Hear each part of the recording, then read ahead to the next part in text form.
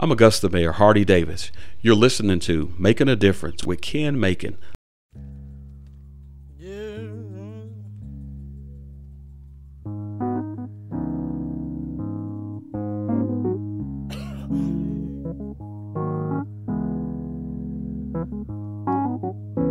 Lord, it's so hard living this life, a constant struggle each and every day. Some wonder why I'd rather die than to continue living this way. Many are blind and cannot find the truth, 'cause no one seems to really know. But I won't accept that this is how it's gonna be. Therefore you got to let me and my people go. 'Cause I wanna be free, completely free. Lord, won't you please come and save me? I wanna be free, totally free. I'm not gonna let this world worry me.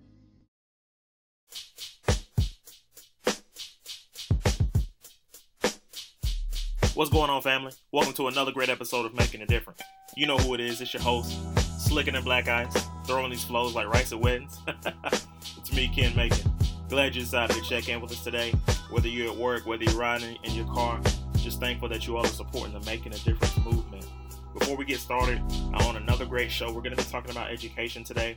We have a special guest on our show from the Richmond County, Georgia Board of Education. She's going to be on talking to us about the Opportunity School District and why you should vote no on it if you are a resident of Georgia. But before we get into that, and really just a conversation when it comes to education, it's not only on the local level or the state level, it's a national conversation. There are celebrities who are weighing in, in terms of education. So we'll talk about that as well. But first, I want to shout out our sponsors. I want to say thanks to the Medical Villa Pharmacy on 1520 Laney Walker Boulevard in Augusta, Georgia. If you're looking for affordable health care and a pharmacy that you can trust, look no further. The Medical Villa Pharmacy, 706-722-7355, 706-722-7355. Also want to thank our new sponsor. Some of you all asked me, Kim, were you serious about the popcorn? Man, I'm not playing with y'all about this popcorn they got at Pop and Stop, man. Best popcorn, definitely in the state of Georgia, quite possibly the world.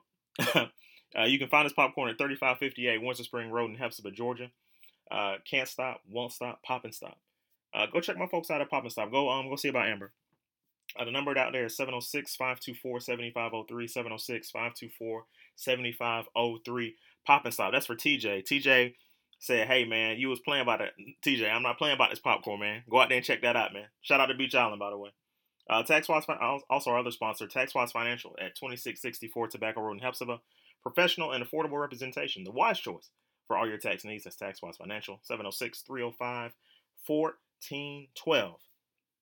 Before we get into the conversation, and before I introduce this guest to you, who, by the way, that guest is none other than Venus Kane, who really is a friend of the Making a Difference show. She's going to talk about the Opportunity School District, which, if you all have heard me talk about this in the past, you all know I call it the No Opportunity School District. But here are 5 things that I want you guys to know about Governor Nathan Deal's Opportunity School District.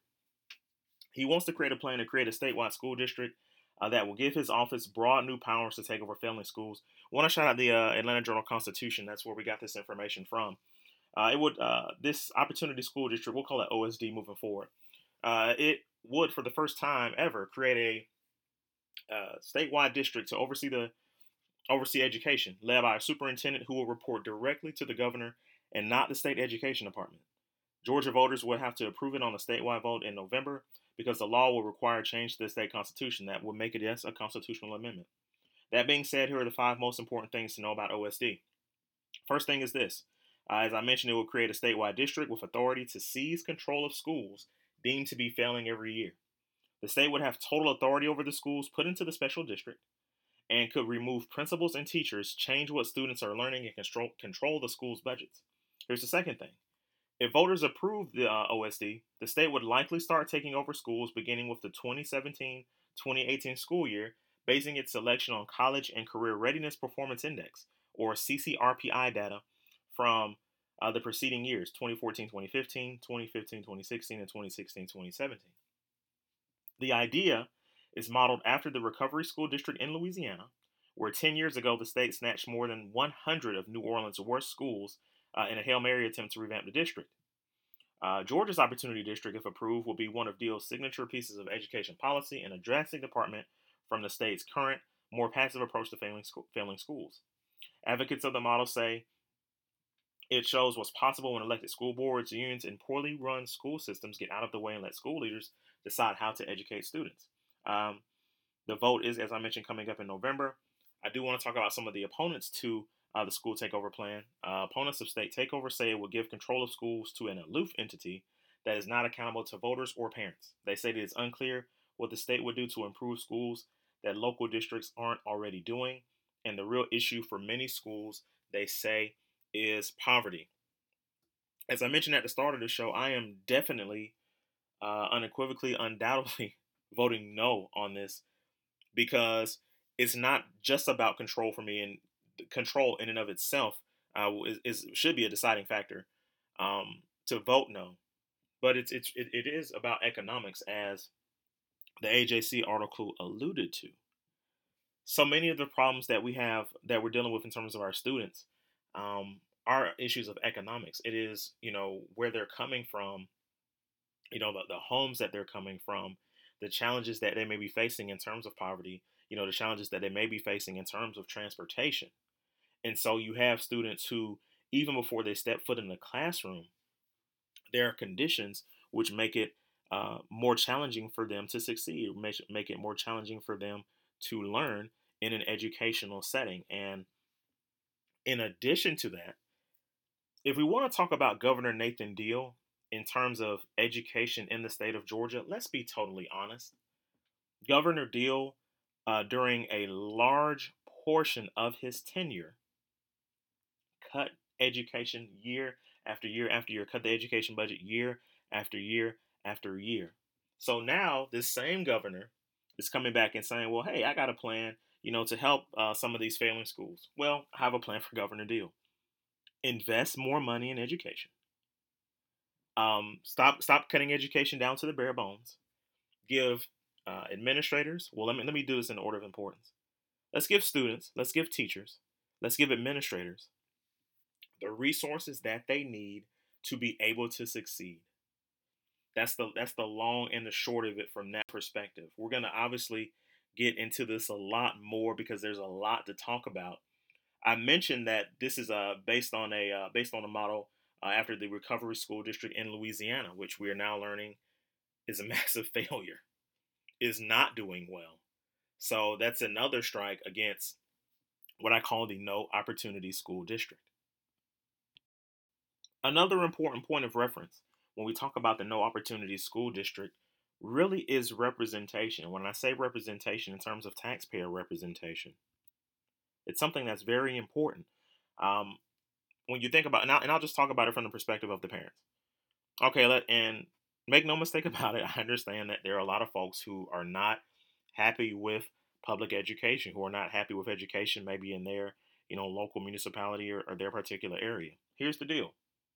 If you have a problem with, maybe your child's teacher, maybe your child's principal, maybe you have a problem with the superintendent, there are channels that you can go through to address those concerns. You can address those concerns within a very distinct hierarchy. If you have a problem with your child's teacher, you go to the principal. If you have a problem with the principal, you can go to the superintendent. If you have a problem with a superintendent, you can go to your local school board. Here's the deal. No pun intended. If the Opportunity School District is put into play, that particular district will be led by a superintendent who would report directly to the governor and not the state education department. Here's some of what that means in my mind is that when you have a problem, when you have an issue, now you're not calling locally. You're not, it may not be just a simple drive down to, the school board, or it may not be just a simple drive down to the school. Now There are some problems that may not be able to be addressed unless you're calling down to Atlanta, Georgia. I can tell you from my personal experience of trying to call down, to Atlanta when in terms of just getting, getting in touch with people, who are administrators, people that are in state education. It is very difficult. It is something that can be very frustrating. My here's my just overall recommendation in terms of what should be done in terms of local education and then spanning that out statewide. What parents need to do, and I'm talking to the parents now, is parents invest in your child's education. Invest the money, invest the time. Please do that very early on. The school year is still relatively young. If you have not met your child's teacher yet, take the time to do that. These things are vitally important. And I will say this for Augusta Richmond County. Under the leadership of Dr. Angela Pringle, they have really made strides, to make sure that, they have that rapport, they have that type of relationship, between teacher and student, between teacher and principal. And those type of discussions and dialogues are important. I want to take that point and I want to move along talking about OSD. And one of the things that concerns me and it's really something that concerns me just in politics overall. I feel now, don't get me wrong, OSD has been talked about adequately. I feel like it's been talked more about in terms of third parties. You have unions and groups like that who've been talking about this thing.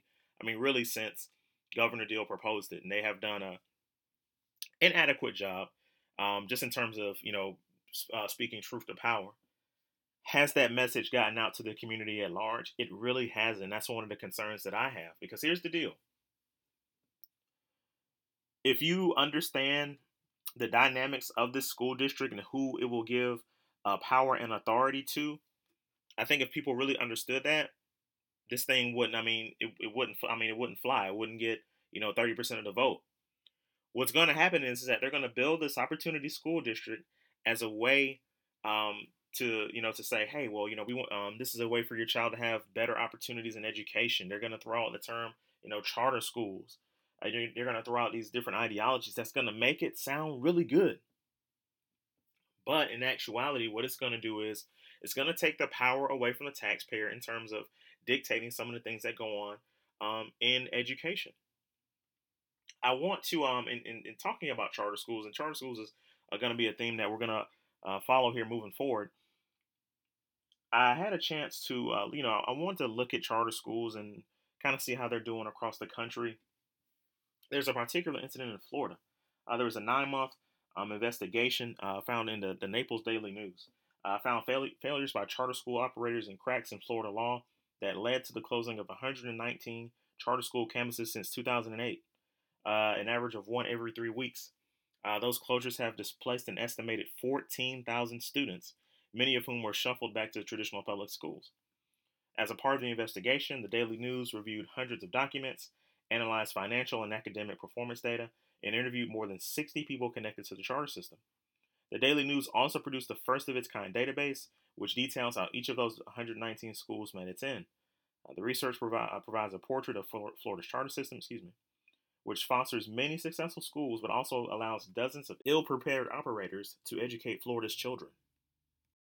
I had a chance to see a great commentary from John Oliver. I believe the name of his show is Last Week, or Weekend Review, something like that, with John Oliver, and he had a scathing review of charter schools. I had a chance to look at it, and I felt like it was very honest and it was very candid. I'm not saying charter schools, are a bad idea. I've seen in major metros and different areas where charter schools have succeeded. I believe in terms of private education, in terms of public education, the primary objective is making sure that students and parents are actively involved in the process. Teachers are going to by default be involved. Administrators by default are going to be involved. I understand that people think teachers and administrators need to do more, and that's part of it.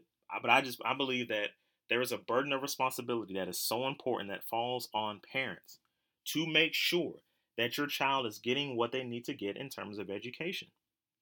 That's a discussion that we don't have nearly as much when it comes to education. And really, people don't want to have it because, they say, well, it's up to the teachers the teachers to teach, so on and so forth.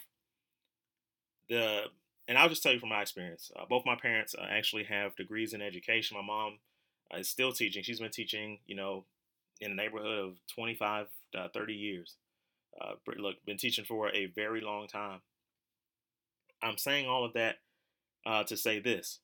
I've seen teachers do the job of, feeding kids, of, providing supplies for kids, particularly, in low-income neighborhoods. You have students coming from neighborhoods, and you have teachers really step up, and it's commendable. I feel like in many ways, and I think this is to the fault of education overall, they've almost made it a necessity for teachers to do that. And to me, these are the type of conversations we need to be having when it comes to education. I don't think there's so much of things that need to be changed governmentally. I don't think there are things that need to be changed in terms of, establishing a constitutional amendment. And with our guest who's coming up, Ms. Venus Kane, really, I think you all are really going to enjoy that discussion. She's very open, very honest, very candid, about some of the concerns that she has. We're going to share that discussion in its entirety after these messages. You're listening to Making a Difference. My name is Lauren Macon, and you are listening to Making a Difference with my handsome husband, Ken Macon. Hey, you. Yeah, you. Are you looking for affordable health care? Are you looking for a pharmacy that you can trust? Well, look no further. The Medical Villa Pharmacy on 1520 Laney Walker Boulevard here in beautiful Augusta, Georgia.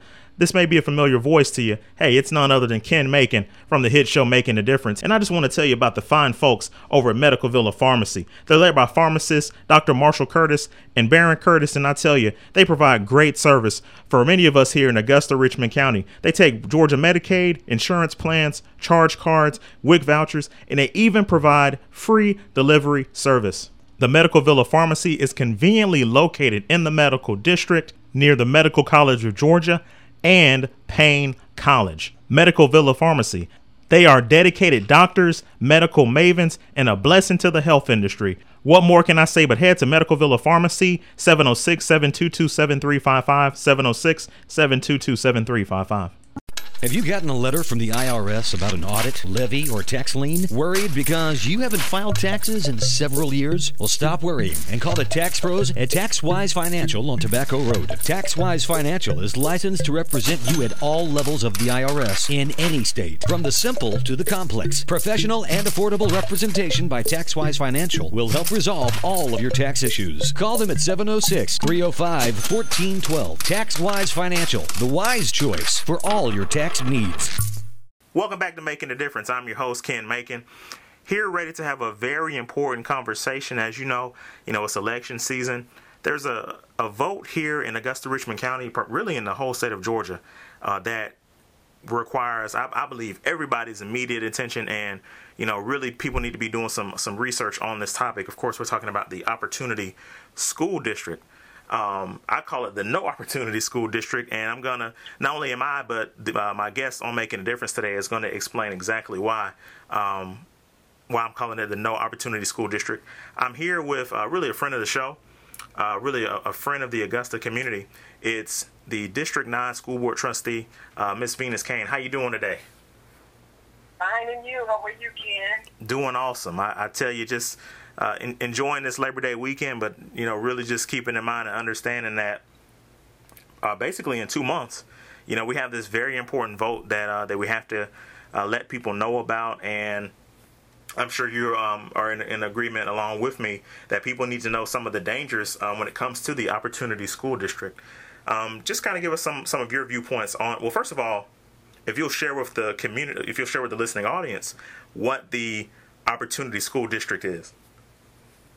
Basically, the Opportunity School District is a constitution amendment in which the governor has come up with this brilliant plan on how he's going to make schools better. And if a school is considered a failing, the state will come in at the taxpayer's expense, and they will fund the so-called government takeover schools. which at that time you have no say-so on what happens at that school, how the money is spent at that school, what type of staff is there, if you have issues or problems. You cannot even pick up the phone and call any board member or the central office of Richmond County Board of Education because we have no control over the school. You will have to call the governor to get any of your concerns addressed. We will not be able to address anything dealing with your child's education, discipline, special needs, you name it. It belongs to that one person. That one person the governor appoints has all the power to say what goes on with that school and what does not go on. The next danger of that process is if the governor decides, say, a school is a persistently failing school under No Child Left Behind, under all the gimmicks and all the different programs they've had out there to evaluate a child or children's success, he decides it's a persistently failing school, so therefore, I'm going to close that school. If he closes the school, that school cannot reopen, I think it's for 5 to 6 years. And once it reopens, it cannot reopen under the same configuration in which the school once existed. So if you had a 9 through 12, it can no longer be a high school. You can reopen the school after so many years as an elementary or middle school, but it will never be able, under this Constitution Amendment, to be able to open it back up as a high school. Wow. That's there were some things that you said, just even within that explanation that I didn't know about, just in terms of, once a school is closed. What I really just want to convey and want people to understand, and you've already explained it, but I would love to hear you explain it further, is this is really, in my mind, this is less about, children. It's less about education, and it seems more about control, particularly on the political level. Well, I guess we need to ask our listeners, when you really look at it and start breaking it down, if the governor had the idea on how to change schools, if he literally knows how to change so-called failing schools, why hasn't he shared that with the state of Georgia? That's a great... Why hasn't he came back and told everybody without changing the Constitution? What he has done is change the rules of the game constantly since he's gotten in office. So if he has a brilliant plan on how to change schools and make them right, share it with the state. Why do you need to bring in your group of people to control something who also controls the money? You look at charter schools. The charter schools in the paper, I think last month in the Atlanta Constitution, were a charter school, which he put in place this new charter schools where the state, the charters, schools that want to open up charter schools no longer have to go through a school board, their local school board. They have a commission. They put the commission in place. They gave this school a charter, and the man robbed them for billions right up under their nose. The local charter school here we have in Hepzibah, all they get is the FTE money. A school cannot survive off of FTE. They tried to bully us into allowing them to be on our splosh. Why? Because they cannot afford to run a school without extra funding. So it's about money. It's never really about educating the children. When you say the FTE money, can you explain just how that works? Your FTE money is what you count students twice a year. Twice a year students are counted. And based on this formula that really is very difficult to understand, that's how the state tells you how much money you will get. They count once in the fall and once in the spring. But here's the flip side of that. And with charter schools, say they counted a kid in a charter school, and say we count in November. They count that kid in November, that charter school gets money for that child. If it's $1,500, if it's $2,000, $15,000, that's what the school that the child is attending gets. If that child, for whatever reason that's in the charter school, say misbehave or they're not following the guidelines, what they require parents to do or whatever, they don't do it, they kick them out the charter school, then the child then comes back to us with no funding, while the charter schools kept the funding. See, they can play money. They can play games with the money. As long as you got a child in your school at the time of the count, whoever has possession of that child at the time keeps possession of that money until the final count. Again, in the spring. So it's like that, the coconut game where you put the ball up under the shell game. Coconut and somebody, the shell game, and they spin it around, and you got to figure out which one the ball is up under. It's the same principle. That's just a very scary proposition, and really, I feel like what's going on in Georgia, and in some ways, this is really something that's going on all over the country, and I think you can really put it under the umbrella of what I consider the fight for public education. And a lot of why this fight is kind of shifting in a different direction, why it's shifting, and it's putting public education in danger, is because you have, these narratives, you have this rhetoric. We hear the word charter schools, and I think a lot of people, gravitate toward that because they hear the word charter and they're thinking, it's better opportunities, for our kids, without really understanding the political, the economics, dynamics behind some of the things that are going on. I wanted to, and by the way, we're here, you're listening to Making a Difference. I'm your host, Ken Macon. We're here with School Board Trustee out of Augusta, Richmond County, Venus Kane. We're here talking about the Opportunity School District. Ms. Kane, I wanted to ask you, I understand there was some commentary in one of the local papers recently where actually one of the former mayors of Augusta had some things to say in regards to, kind of blasting the Board of Education. I understand you want to speak on some of those comments. Yeah. One of the things, first of all, a lot of his information was incorrect. Second of all, he shouldn't even be commenting about charter schools, the Richmond County Board of Education, because he was the founder of the charter school out in Hepzibah. So it is to his advantage to make sure he can point out all our flaws.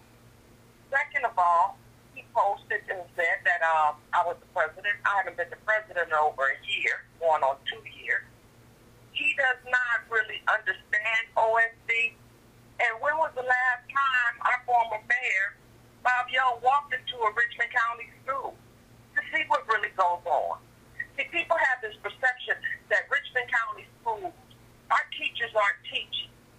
First of all, they have to understand that if a principal has a teacher not teaching, and based on the new teacher's evaluation, that teacher intervention needs to happen right then and there. If it doesn't, that principal has set himself or herself up for failure. Teachers are no longer evaluated once a year. They're evaluated 5 or 6 times where they literally have to go in, and there's a set of criteria that the state has come back and said, you must test these teachers on. You must not test so much as evaluate them on. And then when you do the little testing, and after, say, they teach an element or skill set, if a child if more kids in that classroom are struggling to pass that particular skill, the data's going to show it. So then the principal or the instructional coach is going to go in there and try to figure out what the teacher is doing wrong. That's when you're going to find out if you have an effective or a non-effective teacher. It's not to a school's advantage anymore to keep ineffective teachers on the payroll because of the way the teacher's evaluation process is set up now. It is not to its principal's advantage. And it hurts the school in the long run. If you have a teacher that does not or cannot deliver the material, or is an ineffective teacher, to keep that teacher in your school, they are being non-renewed. And then what Dr. Pringle has done, she made it hard. If the principal can't come in anymore and say, well, the reason why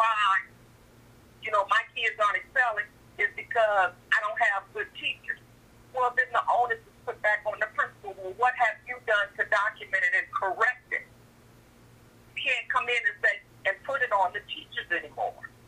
You have to have your documentation forward. And if you're not making and moving your students forward, that principal is ultimately responsible. And the perception is out there, we have students that don't want to learn. We have teachers and ineffective teachers. And if we have such bad teachers, why, out of one of our highest economically disadvantaged schools, did we have one child get the Bill Gates Millennium Scholarship? You hadn't heard it come out of Columbia County. You haven't heard it come out of Burke County. You've had 3 out of Richmond County. Why all of a sudden cyber wasn't important until we started revving the program up? Now everybody want to introduce cyber. Well, evidently we're doing something right because everybody's copying what we're doing. And that's the cyber command. Yeah. Huh? That's the cyber command, right? Okay. Exactly. And the bottom line is here, which people don't understand. Say the governor comes in and decides he wants to take over, and I'm just going to throw a school out there that's not true. Let's say he wants to come over and take over the magnet school. Okay. The bottom line is you still have the same students and the same teachers, the same students and the same parents. All you changed was the staff. Well, where are you going to get the staff from? Are you going to bring them in from Atlanta? You're going to bring them in from overseas? You're going to bring them in from where? There's only so many right here in the city that you can hire. What you're going to do, type in your staff? But the bottom line is you still have the same students that still have the same struggles and the same challenges to be successful. That's never going to change. You brought up a point about perception, and I think perception is a primary thing to look at as it relates to this discussion. And I'm not going to get into just the wide ranging, just the kind of the negative connotation that I feel like the media and invariably the public puts on Augusta. I could talk about that, but I'm not going to talk about that at this particular time. But I want to ask you, how much of a challenge is that, being somebody who's been on the school board, who's been on the Board of Education for years, how much of a challenge is that when you're trying to have important discussions, when you're trying to make sure that, the teachers are, the teachers have all the tools they need to succeed, likewise with the kids, and you're making sure the parents are informed. How much of a challenge can misinformation and, just a kind of a negative culture, how much can that impair you all's, administration and things like that? It's frustrating and it's very difficult because we have a culture of not really wanting to be involved in our community and in our students' lives. We reach out, we go to great lengths to reach out and keep teachers and parents and the community informed. We have the shout-outs where we call up in. We have newsletters that go home. It's on our website. It's on our Facebook page. But yet still there's a lack of communication. Well, communication goes both ways. So if we're communicating and we're putting these things out and we aren't getting any responses, then you can't say the board is not doing anything. Many times people want to say the board is not doing anything where they don't understand 90% of the stuff that we do is dictated to us by the state. The state says you must do it. This opportunity school district, the state said we had to.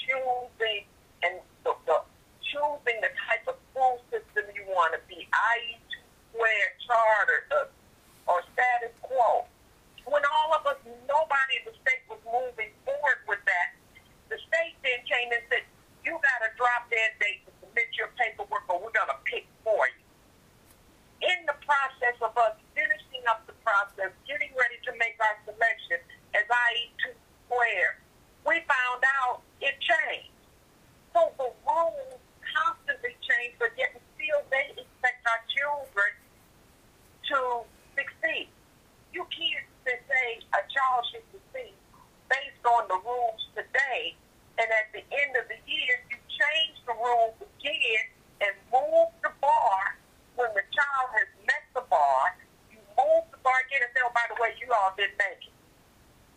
That's what the state is doing. And I shouldn't say the state. That's what our governor is doing. And if you go back and you look at Common Core, governors from across the United States got together thinking, man, there got to be a way for us to fairly measure children's academic success. So what we're going to do, the governors came up with this. We're going to go with Common Core. The Common Core sounds really good. And that'll be a fair measurement of how each state is doing, because everybody in the United States is now on Common Core. They came back there and shoved Common Core, the governor shoved Common Core down the throats of educators. Once they shoved it down and some states saw that it wasn't working, you go back and Google it, many states started pulling out Common Core because of the rigor. Georgia said, no, we're going to stay here, because it was another way to undermine public education and say that our children aren't learning. The math curriculum, since I've been on the board, has changed 5 or 6 times. Every time it changed, the state does not give any guidance, no training on how they want to teach the new way of teaching 2 plus 2. So, you send one person and they got to come back and train everybody if you send someone. So everything that the state and our governor has done, again, has been to justify taking public funds and using it for private education in private schools. I want to ask That's the bottom line. I want to ask you this, Ms. Kane. By the way, you're listening to Making a Difference. I'm your host, Ken Macon. We're here with school board trustee Venus Kane, talking about the Opportunity School District. One of the profound concerns that I have is, you and I have actually talked about this previously, months ago, but I'm starting to see that, the conversation is revving up. But one of the things I see in politics is, I think a lot of times, in our community, we'll see, these conversations rev up maybe 2 to 3 months before a big election.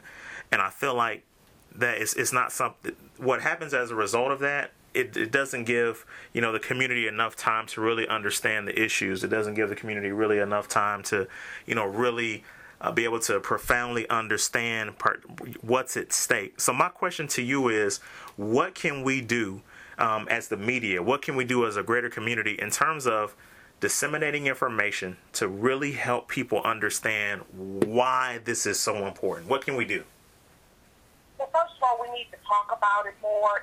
It's a good Facebook is a good example. There was something that was posted on Facebook. Somebody tagged me in. And the person said, oh, is this the reason for us to vote for OSB? And I came back and said, vote for OSB if you want to. But remember, you as a parent have no control over what goes on in that school. You cannot call a school board member. You can't call Richmond County. We have to continuously put the myth and lay them to rest. Because so many people have an idea that this is going to make public education better. All we can do is put the information out there, how the media chooses to twist or turn it, instead of saying these are the facts. Because when you read the Constitution Amendment, it sounds really, really, really good. But do you know the nuts and bolts of what sounds good? As our mother used to tell us, and our grandparents would say, sometimes what you think is good for you may not be good for you. The grass looks greener on the other side. You get on the other side, and the grass is not as green. The same principle here.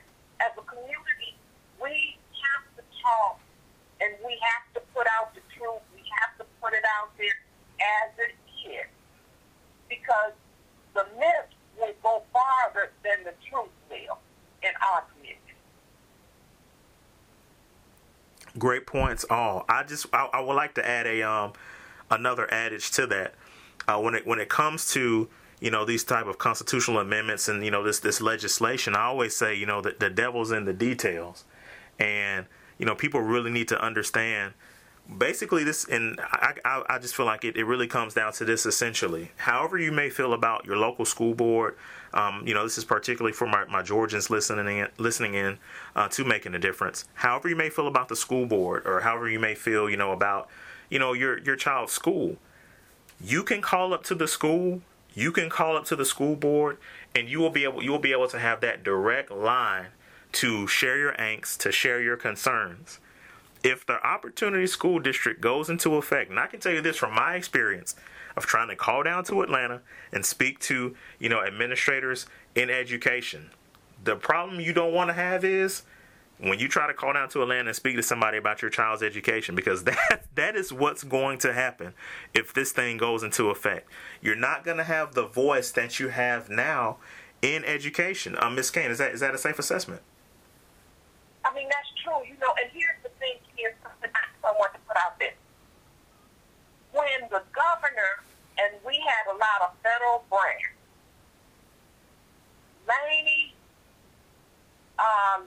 Jenkins White, Glen Hills Middle, Glen Hills, those three schools, Laney, Jenkins White, and Glen Hill Middle. When the state backed out, and the governor, more so the governor backed out, provided us the services and the interventions that we needed, each one of those schools excelled. Every last one of them. Jenkins White, for the first time, under No Child Left Behind, whatever it was after that, and whatever it was after that, those children made the bar. They made bar. When the services and the state was in here providing us assistance and helping, and the governor and them backed out, Glen Hills Middle succeeded. They met the bar. Just as soon as the state said, well, you made the bar, we're out of here. The extra stuff that we needed to help us be successful that the state provided, we moved the bar. So if we can move the bar when we have our proper funding, we have the extra resources we need. Why do we need to change the Constitution? Why do we need? You don't mess with the Constitution. You allow every governor to come in there and want to change the Constitution, we're going to be in trouble. And if I'm not mistaken, under this governor, we have changed the Constitution twice. This will be the second time. That is dangerous when you start messing with the state Constitution. Bottom line. I totally agree. And this, as I mentioned, everybody, we need to have this conversation. I'm going to share links with you all. You can be rest assured this is a discussion that we're going to be having on Making a Difference. I'm just glad to have Miss Venus Kane on the show. As I mentioned, a great friend of the show, and as you can tell, she's very passionate about this particular topic. Miss Kane, if people want to talk to you personally, I know they're going to maybe listening in and have some questions. How can people get in touch with you? They can go on the Richmond County Board of Education website under the board members. All my contact information is there, my telephone number and my email address. If you can email me, I get right back to you.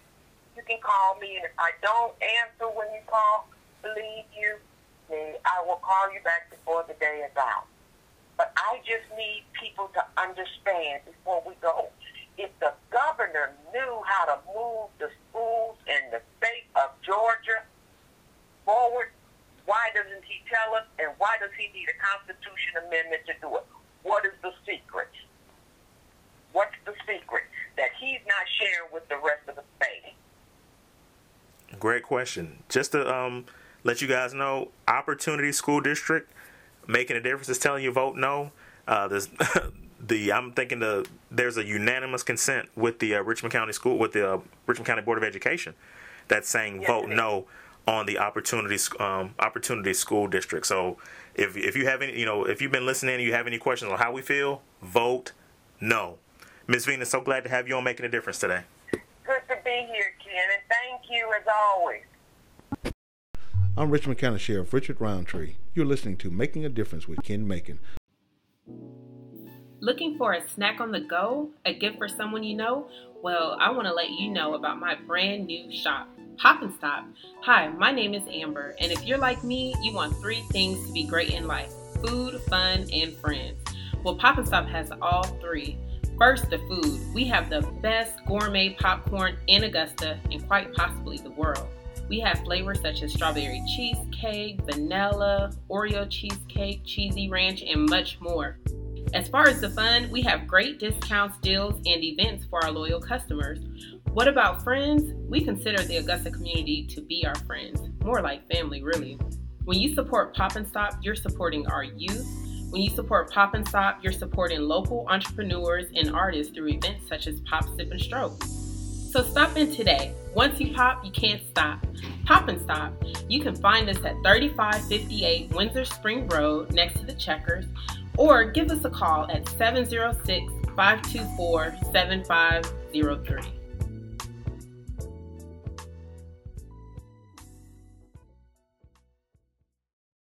Welcome back to Making a Difference. I'm your host, Ken Macon. I really hope you all enjoyed that interview. I just want to tie up the rest of today's show with just a couple of stories, education-related stories. The first, believe it or not, is about Sean Diddy Combs. And I really want to first and foremost address Diddy's comments about President Obama. This is from CNN. Diddy says he thinks black voters got a, quote, little bit shortchanged by Barack Obama's presidency, and he urged the black community to, quote, hold our vote as a way to spur meaningful action by political leaders. Diddy told Reverend Al Sharpton on MSNBC that, quote, the heat has to be turned up so much that as a community, we've got to hold our vote. He said, don't pacify yourself, really revolutionize the game, make them come for our vote. It's a whole different strategy, but I think we need to hold our vote because I don't believe any of them. The entertainment icon explained why he thinks that Obama has done an excellent job as president. He also feels like the first black presidency didn't fully deliver on its promise. First thing he said, I quote, my number one thing, to be honest, is black people. I feel like we put President Obama in the White House. When I look back, I just wanted more done for my people because that's the name of the game, he said. This is politics. You put somebody in office, you get in return the things that you care about for your communities. I think we got a little bit shortchanged. That's not knocking the president, Diddy said. He's done an excellent job, but I think it's time to turn up the heat because the black vote is going to determine who is the next president of the United States. He also addressed Democratic nominee Hillary Clinton, laying out what he hopes she'll do to win over black voters. He is quoted as saying, Hillary Clinton, I hope she starts to talk directly to the black community. It really makes me feel, almost hurt that our issues are not addressed and that we're such a big part of the voting bloc. Diddy supported President Obama's 2008 campaign, appearing at a Get Out the Vote rally in Los Angeles that year. But the media mogul also told the Washington Post in an interview last October that GOP nominee Donald Trump, quote, is a friend of mine and he works very hard. There's so much to talk about in this story. Diddy's not totally wrong here. It's just that I grow weary of, I don't even think Diddy's so much trying to tell half truths. I think we have to put all of this in perspective and put it in context. First of all, Diddy's a businessman, and he's always been that way. Diddy has, exploited his fair share of folks over the years, but I just think in context of when we talk about politics, when we talk about Diddy, who is also making an investment in education, let's understand, what are some hot button topics right now? Quote, I use the term in this context, revolution. I put it in quotation marks. Revolution is hot right now. Kaepernick is... took his stand against the national anthem. We see Black Lives Matter. This is something that's a hot button topic. And, Diddy's a businessman. He understands that there are certain buzzwords that are going to move the needle, that are going to draw interest. And why is Diddy trying to do that? Well, one, he's a celebrity. He wants to stay out in front. But Diddy is also, as I mentioned, he's in education himself. He steered the creation of the Capital Prep Harlem School. It's a charter school scheduled to open this fall. In a statement, Mr. Combs, who was born in Harlem, said creating the school was, quote, a dream come true for me.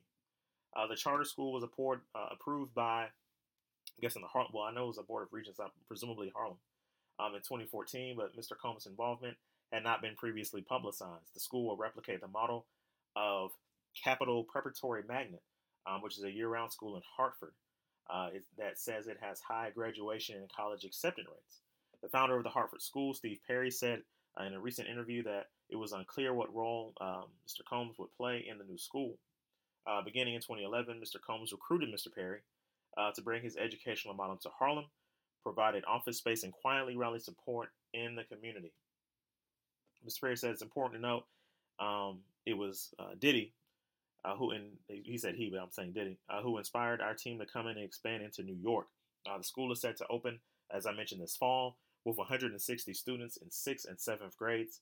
School officials said it would expand 1 grade per year, eventually enrolling 700 students in grades 6 through 12. It is currently accepting applications for students and staff members. You may feel like this is petty. I'm just being perfectly honest. Diddy made these controversial comments about the president to draw buzz to him and to the school. It's not, some people say, well, why would Diddy say something that, could be perceived as something negative? It's not about this so much what's the negativity. It's about the controversy. Business people understand that Donald Trump right now is in position to become the president of the United States because he understands what he needs to say to first of all, drum up support from a base.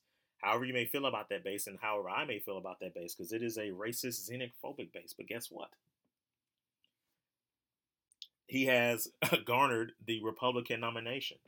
Now, let me do this. Let's just go down and let's just really just break down what Diddy's talking about here. Because first thing Diddy says, we got a little bit shortchanged. Diddy, I agree with you. I agree that black voters got a little bit shortchanged. I'm gonna tell you why. Because in terms of Democrats, they do not come in our communities unless it's an even number year, and really politicians don't. And the reason why they don't is because it's a culture that they've helped to create and that we as taxpayers have helped to foster. And that is, we don't care about the political process unless we're voting for a president. So when you have midterm elections and different things like that, nobody knows what's going on until it's too late, until it's November, which is one of the concerns, incidentally, I have as we're talking about this Opportunity School District. The community at large is not involved in the political process. And so what happens is that you have politicians who, because nobody's watching the hen house, you have these folks who dig their heels in, do things for their own personal good, and they do it at the expense of everybody else. So in those terms, yes, black voters absolutely got shortchanged by the Obama presidency. Now, here's a conversation I've always had with people, and if you've listened to this show since we started, you know how I feel about President Obama in terms of his imagery, what he means as an icon, as a family man, as a father figure. He's been exemplary. And hey, we all drank the President Obama Kool-Aid, but there are some serious questions that we need to ask. If you care about historically black colleges and universities, there are some things that our president has done that leaves a lot to be desired. In terms of Black Lives Matter, actually promoting and enforcing real legislation to come forward to make law enforcement departments nationwide accountable for some of the things that are happening as it relates to just the disproportionate amounts of African Americans who are being mistreated, having their being killed by through acts of police brutality. More needs to be done. More needs to be said. I know some people, are gonna hear this commentary and say, well, we got to do more. There has to be an element of personal responsibility, and we come up with all of these different, excuses. And I'm to this point personally. I'm to the point where I'm a tax-paying American citizen. I am somebody who's knowledgeable about what's going on in my community, and I try to do a good job of sharing that information. And I try to know what's going on a national level as well. And so based on that, I do have critiques, and I have honest assessments of individuals and of certain things that are going on. Has President Obama done a good job? He's done a respectable job. Are there some points of reference that we as a community should be honest enough to address, and address so in a respectable manner? Absolutely. Those type of conversations need to happen. Diddy was heading in that general direction, and he may have been on the verge, even though he was here, as a businessman, he may have been on the verge of something important. Then he goes off the deep end and says, we need to hold our vote.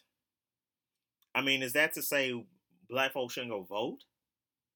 Because no, what we should do is, as a community, and this is how you gain real political power, is first of all, you research your candidates, not the candidates that mass media spoon feeds you, but actually understanding there are, tens, almost hundreds of presidential candidates, not just the two that the media shows you on TV over and over again. But see, to know that and to understand that, you have to do your research. And these are the type of things that business people don't talk about. You get these buzzwords, you get this rhetoric, you get this conversation, but you never hear the word research. You never hear, the terminology that says, learn these things for yourself. Here's what's really going on. They'll give you some of the truth, but they won't give you the entire truth. And that's the heart of my issue of what's going on here. Diddy wants to talk about President Obama. Okay. He wants to talk about Hillary Clinton. I don't so much disagree with Diddy's quotes. I disagree with his intent, and I disagree with him not speaking the truth and nothing but the truth. And then, of course, there's the framework for this article by CNN, which, if you read it, it kind of coming away, it makes you feel like, Diddy's a Trump supporter, which I don't think that is where Diddy's coming from. Diddy's a businessman. Diddy's going to do those things that ensure his empire grows, whether it be, economic action, political action, social action. That's what Diddy's going to do. So on the one hand, I understand that. On the other hand, I think, taking pot shots at the president to promote your school, and I would like to see Diddy be more than a figurehead for this school. I would like to see Diddy, invest his time, not just be, a cheerleader for this school.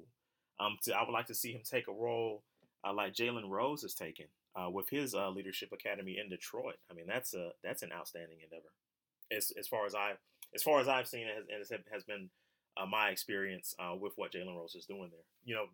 Things change, conditions change. One more story before we close out today. Again, talking about education, and it's the irony of this story. You're really going to see it, I think, once I share it with you, and we juxtapose it with some of the other things we've been talking about today. The story's out of Davie, Florida. Students of ITT's Technical Institute campus in Davie, Florida, arrived at school to attend their scheduled classes. Actually, the day after Labor Day, which is today, but were soon blindsided when they received an email saying class was canceled for good. The ITT Technical Institute is closing all of its campuses nationwide, including numerous campuses in South Florida. According to Bloomberg, ITT Educational Services, Inc.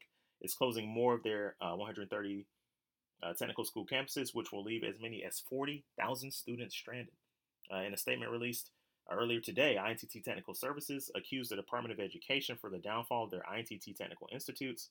According to the statement, the federal government demanded the company produce an additional $153 million in collateral to cover possible losses. Some call this federal crackdown a death sentence.